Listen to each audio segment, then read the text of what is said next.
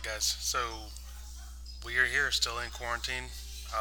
I'm at the house with the kids and got my coffee and gonna record this podcast for you guys. I think it's a pretty cool subject. So looking forward to getting after it. Hope everyone's doing well. You guys are all good. Big changes going on for everybody, but luckily enough, I believe this will all be temporary. So yeah, everybody stay safe. Doing your thing. Um, so I'm gonna get right into it here.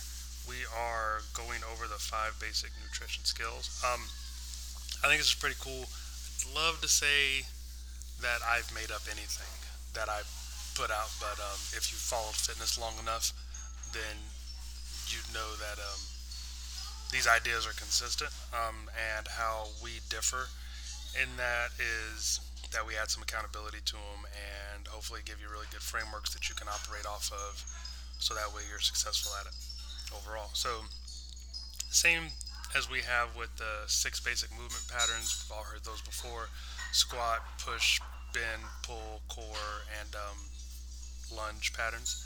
Uh, we think those need to be practiced and mastered very well over a period of time based on your level of experience and your age and a bunch of other factors. Same thing with nutrition skills that we're going to go over today. We think these should be practiced. Biggest difference here is that these will allow you to build on more advanced techniques that we'll probably go into later on in the day, kind of, or later on in the year or in the coming months, really depending on how this goes and how you guys take it and what other questions you have. So let's get right into it. So food hygiene is our first one. This is probably the biggest nutrition skill because there's a lot that goes into it. And to say that you feel comfortable with any of these is really just subjective. It has nothing to do with checking of the box or whether or not you're eating a certain type of food at a certain time of day. It's really getting you to develop a better relationship with food and your hunger cues and your fullness cues.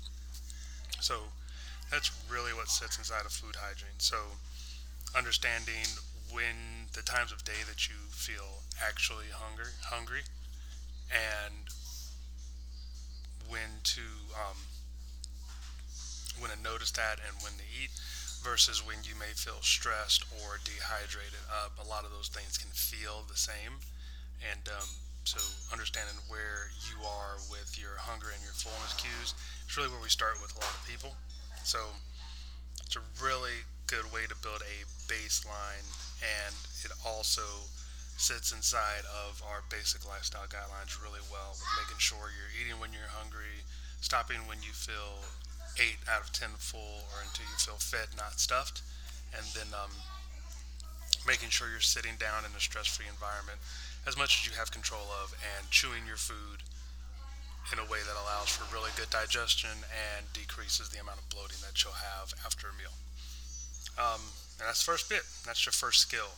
How long to practice that until you feel proficient at it to where you understand when you feel full, when you feel hungry, and you can put yourself in a really great position to sit down, chew your food, and eat in a stress-free environment. Um, Next will be food quality, or excuse me, sorry, skipped ahead there. Next will be hydration. So food hygiene and hydration, they kind of go the same, but we separated them out because drinking appropriate amounts of water is really difficult for a lot of people. So we split them out so that you can spend individual time on working through hydration and making sure that you're drinking an adequate amount of water as frequently as possible. We say daily. It should be half your body weight in ounces of water. Does that actually happen for everyone? No, but to know that you have somewhere to go when you are feeling low on energy or you feel dehydrated or you feel like you're just having a hard time with digestion of your food, having somewhere for you to lean on with good food hygiene and good hydration is a really great place to start. So water is also super important because it's the medium of which all of your bodily processes take place. So without water, everything else generally slows down as an idea for you. Okay. Um, we equate it to having engine oil in your car. If you don't have enough engine oil in your car, chances are your car won't operate as well or at all. So fuel and lubricate your vehicle properly, and it's going to execute for you the things that you want it to. Um, Food quality is our third skill that we practice. Um, Understanding the differences where we hit on things like micronutrients, macronutrients, what those things look like specifically for you, any food intolerances that you may be experiencing also sit inside of food quality, and how to manage that appropriately. Get as much whole foods, as many whole foods as you can within your nutrition daily, so and as little processed products as you can. Everybody sits there differently, but we always lean more towards unprocessed food, whole foods versus processed food. So, where are you in that very large spectrum as an individual? Is where we'd spend some time, want to spend some time, or where I think you should spend some time. Definitely looking at that and making sure you're making the best choices possible from one moment to the next, and doing that consistently. Um, don't skip out on food quality um, until you know you have it nailed, and also understand that none of these skills sit inside of an individual bucket unless you really need them to for a specific period of time. So things like hydration, you could be working on that for 3 to 4 weeks, but maybe you're really strong in your quality of food because you've always just ate really well and you've never really had processed foods, you've never been exposed to it, never purchased it. This wasn't anything that you thought about in your learning or your education as you grew up, or that was presented to you as something that you should eat. Then food quality may be something that you're very well versed in as far as language goes, whereas hydration may be something where you just don't think about how much water you drink, or you get busy in the day and you've never had a lot of water. So these skills are exactly what they sound like, individual skills that you have to find within yourself to determine which ones you need to work on at any given period of time. Um, and food quality is just one that sits inside of there. The next one is going to be meal prep or cooking.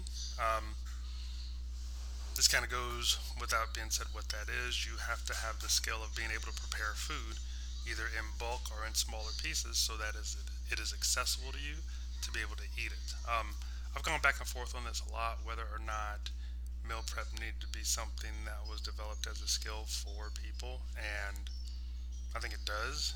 And meal prep can include things along with food quality, such as counting calories and macros, if that's where you sit in that spectrum. But understanding generally how to cook food is pretty important for any of these skills. And a big part of that is knowing the first three, knowing when you get hungry, what kind of food you enjoy, making sure you're properly hydrated, and making sure the kind of food you enjoy is the highest quality of that food as possible. Um,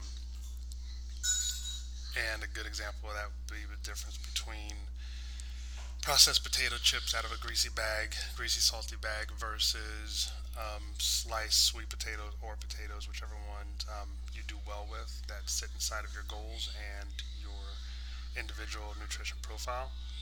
As far as food quality goes, would be a good time to now know and understand, okay, this is the type of food I need to be able to prep, and am I capable of cooking that in a variety of different ways?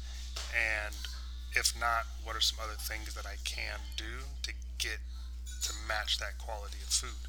So a good example of that and things people do often is a meal prep service for a bunch of different reasons. One may be because their skill of cooking is lacking, which is fine. Meal prep services offer a really good opportunity for you to see how to prepare meals in a certain way based off a very simple recipe, and then over time could potentially even give you some confidence. Something like Blue Apron, I think is what it's called. They have all the individual ingredients prepared for you, and then from those ingredients you take the recipe and you make exactly what it is that it says step by step. There's a lot of confidence built in just doing that and preparing your own food in that way. So meal prep services like that are really well. And then there's also the pre-packaged ones that you can just heat up that save you some time but still give you a really good idea of what's inside of the meal and give you some confidence to start to experiment and play with and practice the skill of cooking and prepping your own meals. Um, we also have a meal prep guide that we give to our clients inside of our True Coach platform, that you can get here. Just click the link in the where's the link at? Oh, in the notes in the description, and you should be able to see it there. Okay. So meal prep and cooking, that's our fourth skill for you to learn. And the fifth one, final one, this one is uh, where it all ties together, is you just have to be consistent. So find ways to be accountable to the skill that you are currently practicing. That looks like a checkbox for how many ounces of water you've had for the day. Maybe you get a water jug that has the little tick marks that tell you how much more you have left throughout the day based on what your goal is. Maybe you do that yourself with a marker. Um, if you're preparing meals, how many times per week are you preparing a meal? One time, a full bulk prep, or a couple of times a week? I like to do a Sunday and a Wednesday as far as meal prep goes.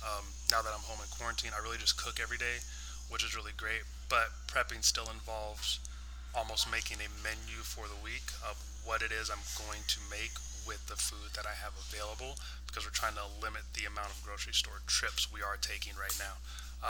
So prepping and cooking still goes into that, although we're cooking about 3 meals every full meals every day. Breakfast, lunch, and dinner are all almost full meals for us and the kids. So understanding where you sit in meal prep for that and what you're ready, willing, and able to do as far as the skill goes is a good starting point.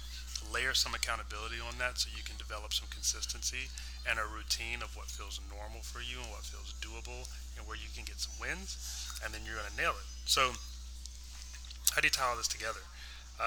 Big pieces are to, again, where is it that you sit? We are big fans of trying to meet you where you're at. So, evaluate what your current skills, where you sit within those first 5 skills.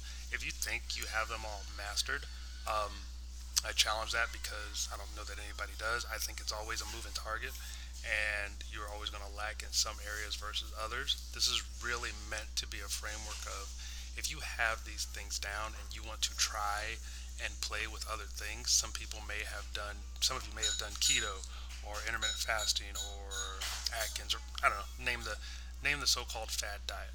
The reason I believe that these don't work is not because there's some kind of trick to them. I think it's because of lack of understanding and proficiency in these 5 skills. And the reason that you are unsuccessful at them for a long period of time is because you don't have a great base of support with these basic skills to be able to maintain that for a long period of time. So if you're doing keto, but you have no idea how to cook and prepare keto meals because you've never done that, or you have no idea how to cook or prepare meals in general, and you're not super savvy on food quality and different types of really good healthy fats and good proteins that you can eat inside of that diet, then it will become a fad diet for you because it will be non-consistent, and you'll see some success without the long-term benefits of any of these that can be pointed out in a bunch of different research for a bunch of different individuals.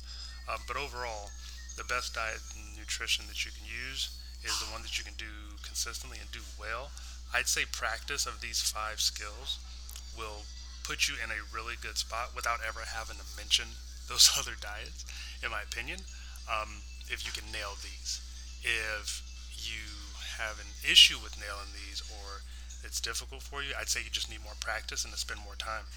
But don't discount the basics, because those things you're able to lean on for a long period of time, no matter what the scenario is or where you're at as far as resources go. You're always able to move and shift and have different tools in the toolbox because you have a really great base of these 5 basic skills.